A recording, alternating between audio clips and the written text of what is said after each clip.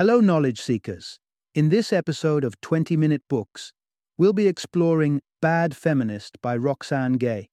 This compelling collection of personal essays published in 2014 dissects the nuances of race, gender, and feminism in the United States. Through a lens sharpened by media, politics, and pop culture, Gay deftly uncovers the societal perspectives that mold our world. Not just an acclaimed author, but also a New York Times contributing opinion writer and a previous professor at Purdue University. Roxane Gay roots her narrative in her own unique brand of feminism, a feminism that isn't afraid to redefine the rules. She is also the founder of the publishing house Tiny Hardcore Press and has authored another novel, An Untamed State, and the memoir Hunger. Bad Feminist is a must-read for those who remain undecided about feminism, for anyone desiring a deeper understanding of racial equality in America, and students of politics, literature, and creative writing. It provides an earnest, in-depth, and gripping exploration of these topics that's sure to spark some insightful discussions. Don't miss this powerful journey through the complexities of modern American society and feminism.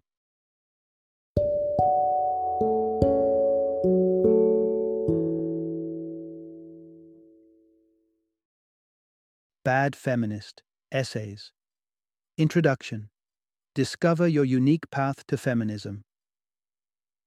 The power of feminism has surged to the forefront of global conversation, with movements like #MeToo and the Women's March gaining international recognition. Yet, it's vital to understand that feminism isn't a monolith. It's a spectrum of varying perspectives, each with its own voice. Roxane Gay delves into what she calls the bedrock of feminism, exploring the contradictions that can arise when someone, like herself, challenges certain aspects of this traditional form. Gay presents her personal feminist brand, Bad Feminism. This concept resonates with individuals who feel they deviate from the conventional feminist ideal, yet are passionate about having their voices heard.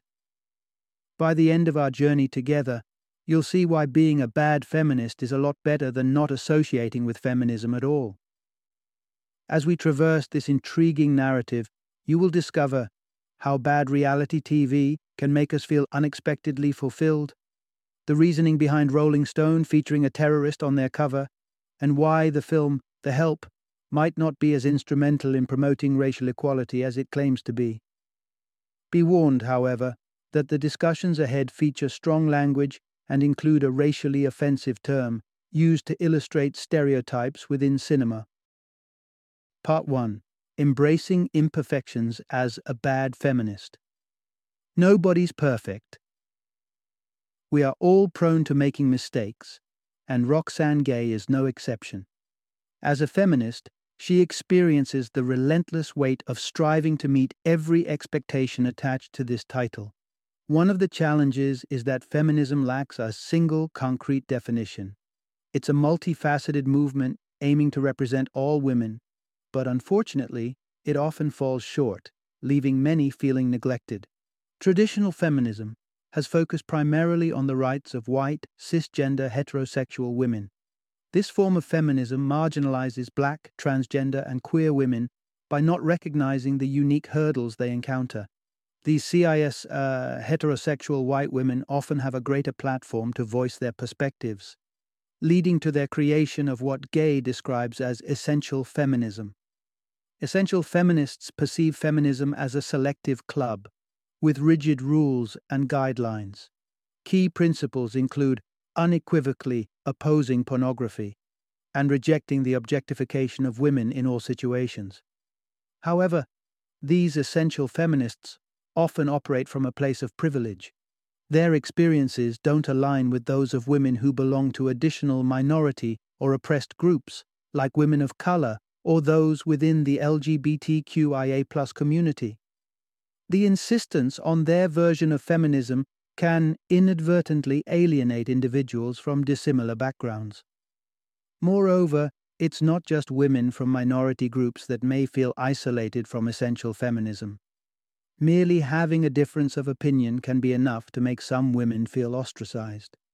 Consider women who enjoy viewing or participating in pornography, or those who appreciate particular elements of popular culture that involve the objectification of women. Gay does not resonate with essential feminism, hence her self-identification as a bad feminist. She advocates for equality between all women and men across all life areas. She previously avoided the feminist label, understanding why many women are reluctant to claim it. The term feminist is closely associated with essential feminism, evoking images of women who use the feminist movement as a branding strategy. However, Gay has come to terms with her imperfect feminism. She acknowledges that she can't please everyone. Her divergent beliefs and actions from essential feminism make her form of feminism a significant part of the broader discourse. In her words, being a bad feminist is far better than not embracing feminism at all. Part 2. The portrayal of women in reality TV is far from realistic. Reality television can be a somewhat deceptive phrase. It doesn't accurately represent reality, but rather offers a distorted version of it. Similarly, the depiction of women in reality shows often reflects exaggerated, unattainable stereotypes, rather than genuine, multifaceted individuals. Some cliched perceptions persist. Women obsessed with their weight, desperate for romantic love and marriage, and incapable of forming genuine friendships with other women due to jealousy. Reality TV does nothing to combat these stereotypes, often amplifying them instead. Characters on these shows are rarely depicted as complex, well-rounded individuals, but rather as overblown clichés. When presented as real, it simply fortifies the misconception that women can be neatly categorized into a few basic stereotypes. Take dating game shows like Rock of Love and Flavor of Love as examples. These programs portray women at odds with each other, locked in ruthless competition for a man's attention and approval. The man at the center often shows little genuine interest in these women, offering shallow platitudes about love to the camera. The disregard for the women becomes starkly apparent in Flavor of Love. The show revolves around winning the affection of Flavor Flav, a member of the hip-hop group Public Enemy. Instead of learning the women's actual names, Flav assigns them nicknames, further diminishing their humanity. If you're in any doubt about these shows' objectification, consider that Flavor Flav dubbed two of the contestants Thing 1 Inch and Thing 2. The depiction of women as caricatures invites the audience to mock and criticize them, ultimately making for more engaging television. Reality shows often bring out the worst in the participants, and the more outrageous their behavior, the more entertaining it is for viewers. The appeal lies in watching others make poor decisions, thus enabling us to feel superior about our own lives. However, when these over-the-top characters permeate our screens, it normalizes harmful behaviors and standards, impeding women's progress towards equality. This criticism also extends to makeover shows and reality TV focusing on physical appearance. Displays of surgically enhanced or painstakingly sculpted bodies may be visually engaging and appealing to superficial observers, but they disregard the women's inner experiences. These superficial shows neglect the wisdom and life experiences that women bring to the table, reinforcing superficial standards and undermining the advancement of gender equality. Part 3. The troubling normalization of sexual violence against women. Rape is a brutal crime, causing physical and emotional trauma to the victims.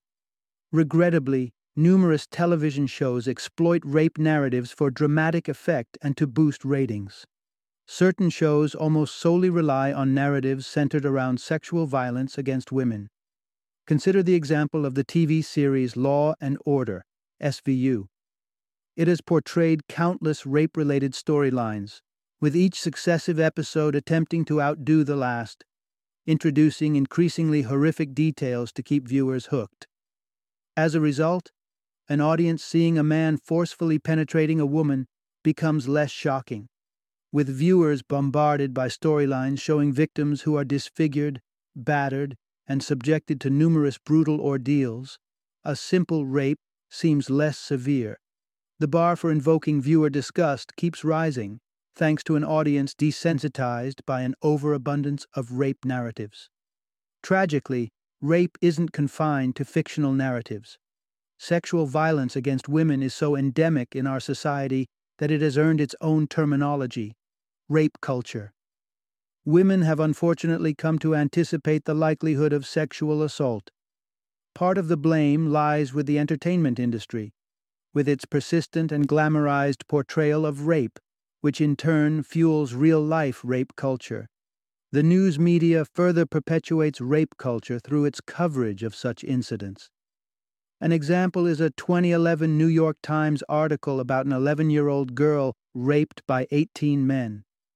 The report centered on the devastation to the men's lives and the community's turmoil. The victim was barely mentioned, aside from a remark about her appearing older than her actual age. Political discourse isn't immune from contributing to rape culture either, as exemplified by former Republican Congressman Todd Akin's notorious term, legitimate rape. During a discussion about abortion rights, Akin suggested that a woman's body would reject a pregnancy resulting from legitimate rape, a baseless assertion that is not only scientifically incorrect but deeply problematic. There is no such thing as illegitimate rape. Rape is rape. We must unequivocally assert this fact to everyone to challenge and ultimately dismantle rape culture. Part 4. The Help contributes to racial inequality rather than helping it. In 2011, audiences flocked to theaters to see The Help, a film set in segregated 1960s Mississippi, telling the story of African-American maids serving affluent white families. Although critics hailed the movie and audiences loved it, it fell short of advancing racial equality, even inadvertently promoting harmful stereotypes. Two significant stereotypes manifest in the film: the magical Negro and the white savior narrative. The magical Negro character is an altruistic, wise, somewhat mystical African-American character whose sole purpose is to assist the white protagonist, never to advance their interests. This stereotype often appeals to white audiences due to its positive representation of an African-American character. However, they may overlook that this character lacks depth and primarily functions to further the white protagonist's ambitions. Characters like Abilene, Minnie, and the other maids embody this magical Negro trope in The Help. Despite being resilient characters, their primary role is to elevate and enlighten the white characters, rather than improving their circumstances. The film heavily relies on the white savior narrative, presenting African-American characters as helpless and dependent on the benevolence of white characters. A scene that clearly exemplifies this trope is when Abilene, a black maid, places a picture of John F. Kennedy on her wall following his attendance at civil rights activist Medgar Evers' funeral. Instead of choosing Evers or any other African-American civil rights activist, she opts for JFK and places his image next to a photo of her son and an image of white Jesus. The film is also laden with other racial stereotypes. For instance, Minnie the maid remarks, "Frying chicken tend to make me feel better about life," a strikingly stereotypical comment that somehow went unnoticed in a 21st century book and film adaptation. The Help is one of many films guilty of presenting African-American characters as flat and stereotypical rather than as nuanced, three-dimensional people. This practice perpetuates the misguided notion that real African-American people are simply living stereotypes, as depicted in films. It misuses the civil rights movement for entertainment, unfortunately promoting racial inequality rather than combating it. Part 5. Persistent systemic sexism and racism towards African Americans plague the United States. Mass shootings have sadly become commonplace in the United States. More Americans have perished in these random bursts of violence than due to attacks from radicalized terrorists. Yet, when white men carry out such violent actions, their acts are never deemed terrorism. Alarmingly, society seems quick to humanize a white male perpetrator, extending empathy and digging into his background. Conversely, innocent black individuals are often hastily branded as troublemakers. Take, for instance, the coverage by Rolling Stone magazine following the Boston Marathon bombings. They gave the perpetrator, Dzhokhar Tsarnaev, a young white man, cover space, focusing on his boy next door image. The accompanying story painted a sympathetic portrait, engaging people who knew him and digging into how he transformed from an ordinary boy into a mass murderer. On the other hand, consider the case of Trayvon Martin, an unarmed black teenager killed by George Zimmerman, who was subsequently acquitted of all charges.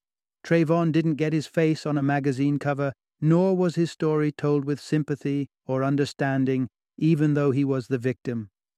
At the time of his death, Trayvon was armed with nothing more than iced tea and a pack of Skittles. Yet the narrative was twisted to fit societal biases. An illustrative example is Fox News' absurd attempt to suggest how Trayvon might have used his iced tea and Skittles as murder weapons.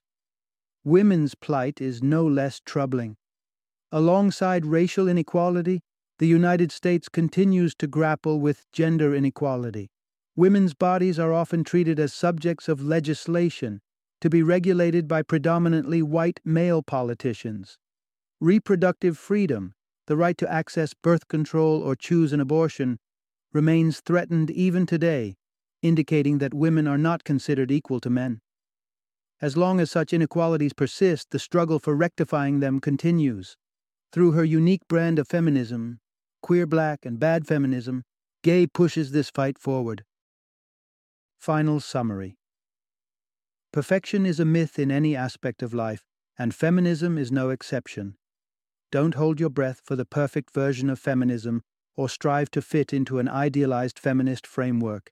Embrace being a bad feminist. Every voice matters. The more bad feminists raise their voices, the more the feminist movement will develop and encompass diverse perspectives. By initiating discussions about the interplay of race, gender identity, and sexual orientation within the framework of feminism, we can alter our thinking and influence the world to think differently.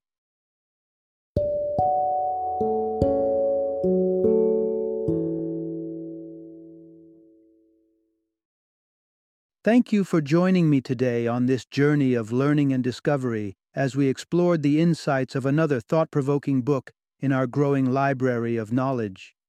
If you've enjoyed our time together, please take a moment to follow our podcast, give us a 5-star rating, and share 20-minute books with other knowledge seekers. Your support truly means a lot. Don't forget to join me again in the next episode, where we will delve into another enriching book. Until then, happy reading and happy listening.